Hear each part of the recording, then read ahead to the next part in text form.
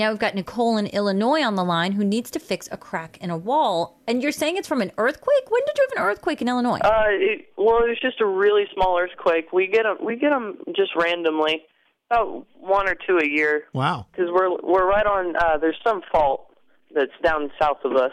And now that fault has worked its way up into your wall. So what does it look like? How big of a crack is this that we need to fix?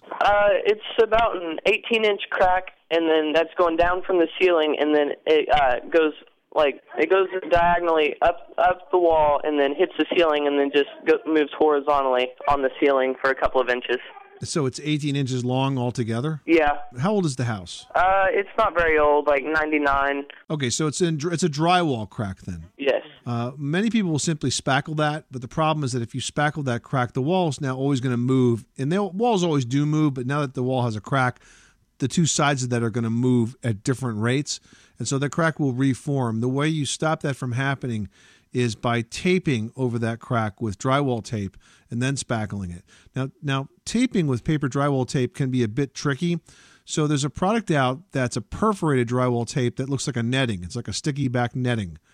And that type of perforated tape is the best one to use because you put the tape on first and then you spackle over it. You want to do 2 or 3 coats, starting with smaller coats and then working wider as you go. And remember, the thinner the coat, the better. I'd rather you put on more coats than put on too much spackle, which too many people tend to do. Then it kind of gets all gooped up and piled up on your wall, and you'll see it forever. So thin coats, 2 or 3 thin coats, and that should do it. Okay. All right. Thank you. You're welcome, Nicole. Thanks so much for calling us at 888-MONEY-PIT.